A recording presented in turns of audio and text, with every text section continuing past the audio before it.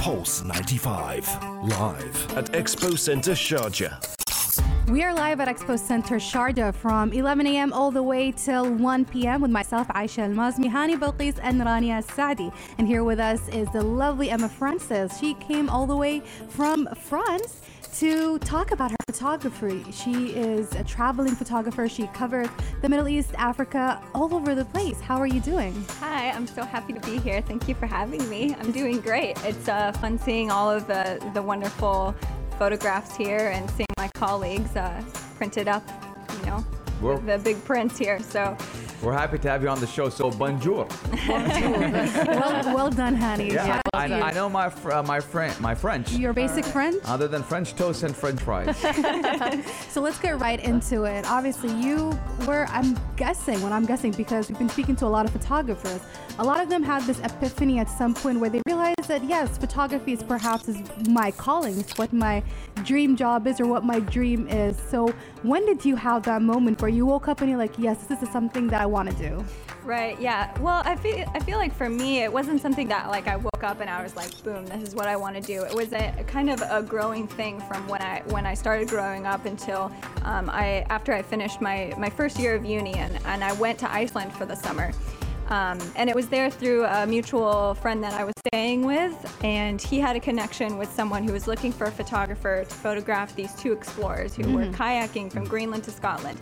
And they needed, a young photographer that wasn't going to be expensive, and they were like, we'll pay your expenses, but other than that, you'll get publications and things. And, I was just there. I was like, take me with you. Yes, I love this. Yeah.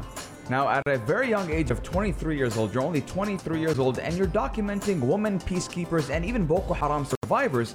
Now, what kind of inspired you to document and photograph these type of topics? Yeah, it was kind of an evolution, like I was saying, photographing the kayakers. Initially, I set out to do expedition photography, and then I moved to Seattle after that summer. And I decided I wanted to pursue photography and quit college. And it was there that I started my first photojournalism story about Standing Rock in the United States, about Native Americans protesting against oil pipelines. And I knew that I wanted to tell their story better. I didn't know what I was doing was photojournalism. And I just went and I lived on the reservation for a couple of months just documenting. And I think it was then that I was like, oh, this feels right. I want to document human rights issues and conflicts and things like that. So it just kind of grew from there. So they say, of course, a picture says 1,000 words. And there's a whole story that you can infer and discover just by looking at a picture, into the features of a picture. So let's kind of, together right now on air, let's kind of paint a picture of the measures you took in order to showcase in your photographs the reality of certain parts of the world. I want you to take us behind the scenes, especially in your journey to Kenya. You lived with a family, you documented daily events, you documented the presidential election, I believe, like political events as well. You photographed refugees, and that's only to mention a few things. So take us back to that memory. Yeah, so that was a really exciting time. That was when I really started to pursue, conflict photojournalism. And when I initially decided to go to Kenya, I just on Instagram Googled the hashtag Kenyan photographer. Okay. And that came up with, a whole list of people. And I found a photojournalist that I really admired his work. And I messaged him and I said, hey, I have a project idea. Do you want to do that with me? And he said, yeah. So we had a couple of FaceTimes, and then, I was like, okay, cool, like, let's do this. And he was like, yeah, come live with me and my wife and my family. Oh. And so I bought a one-way ticket, and he picked me up at the airport, and I stayed with them for 3 to 4 months. And Wow. Unfortunately, the project that we initially set out to do did fall through, but I photographed, the presidential inauguration as well as daily life just being there. And then I heard about some Ethiopian refugees coming into the country up in the north, and I took a 12-hour bus ride up there to photograph that. Now, Now, other than Kenya, you've been to Lebanon and Iraq. So what kind of attracted you to the Middle East other than Africa? Curiosity. I think there obviously, media can kind of latch on to the negative ideas about the Middle East and Africa. And And I was just tired of seeing other people's points of view on it. I wanted my own, and I wanted to explore on my own and see what I could find, because obviously when you go to these places, you'll always find love, and you'll always Right. find people that care and want to teach you about their culture. I want to ask you something. You're going to a lot of parts of the world that are considered kind of dangerous. You don't feel any kind of fear for your life when you go to those places? It seems right on that you're a risk taker. Well, Do you consider yourself a risk taker? I wouldn't consider myself a risk taker. How do you overcome that fear? Or, you don't think about that the same way that we do? I do think about it. But I think I have a more level head about it, because ultimately, I feel like places are a lot scarier in the media than they are in That's real true. life. Yeah. And I'm not saying, that there's places that aren't scarier in Right. real life. But my experience is there's always places that you'll Blown go out of to. proportion. Yeah, exactly. So with that note, let's talk about your latest trip that was just right before the pandemic. It was right before 2020. You documented the protests that were in Iraq. You went, that were against the government. So you went to Baghdad. So can you take us through that? Yeah, so that was a really interesting experience for sure. It was my first time, besides Lebanon and Morocco, of being really in the Middle East. And Iraqi culture is just so amazing, and it was just an amazing experience overall. But the protests, I found that people were really interested in having the media there and documenting what was happening, because it was so close to their hearts that, they got the message out that something needs to change. So it was just overall a really great experience. I think the scariest part of that trip was the flight in. Oh, really? Yeah.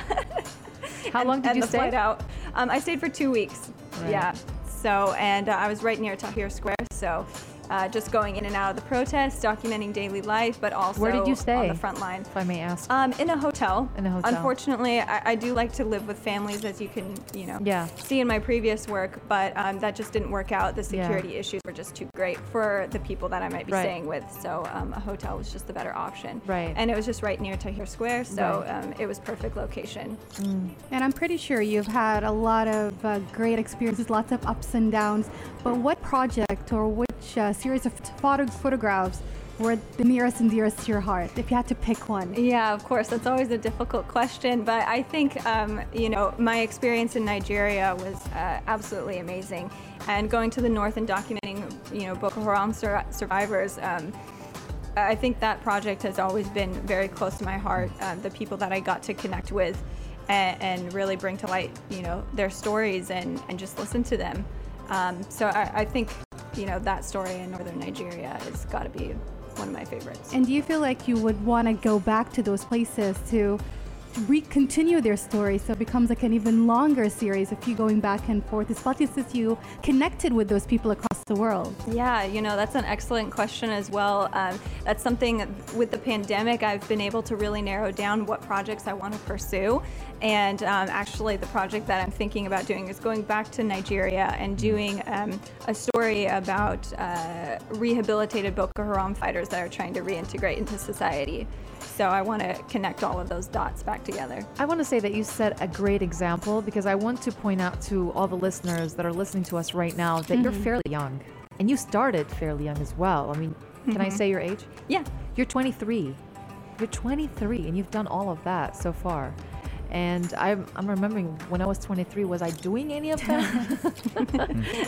You put me to, I feel ashamed of myself now. No. But it's never too late. Just like Aisha said, it's never too late for us to embark on any journey that we have passion for. Exactly. Absolutely. Yeah. But it's amazing that you started that with such a young age. Yeah. Well, Yeah. thank you. I appreciate that. I just always wanted to be the kind of person that had no regrets in their life. So I just wanted to start as soon as possible. So where to go? Where do you want to go next? What do you want to pursue next? Since you're still young and you have so much life to live and so much to give. For sure.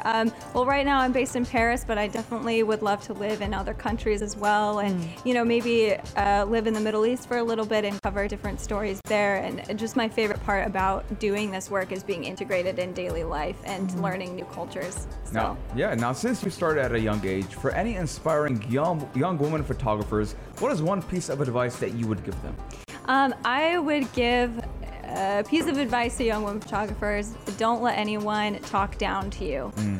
Do what you want to do and do it ethically and good and respectfully. And as long as you do that, you'll be successful. But don't let anyone talk down to you. Amen to that. Absolutely. I mean, those are beautiful words, and I believe those are words every single young girl would love to hear, even, older women. Everybody would love to hear that they should always believe in themselves and just go for it. Thank you so much for joining us right here at Pulse 95. It was great having you, and hope you enjoy your stay here in Sharjah. Thank you so much for having me. Thank you. The pleasure is all ours.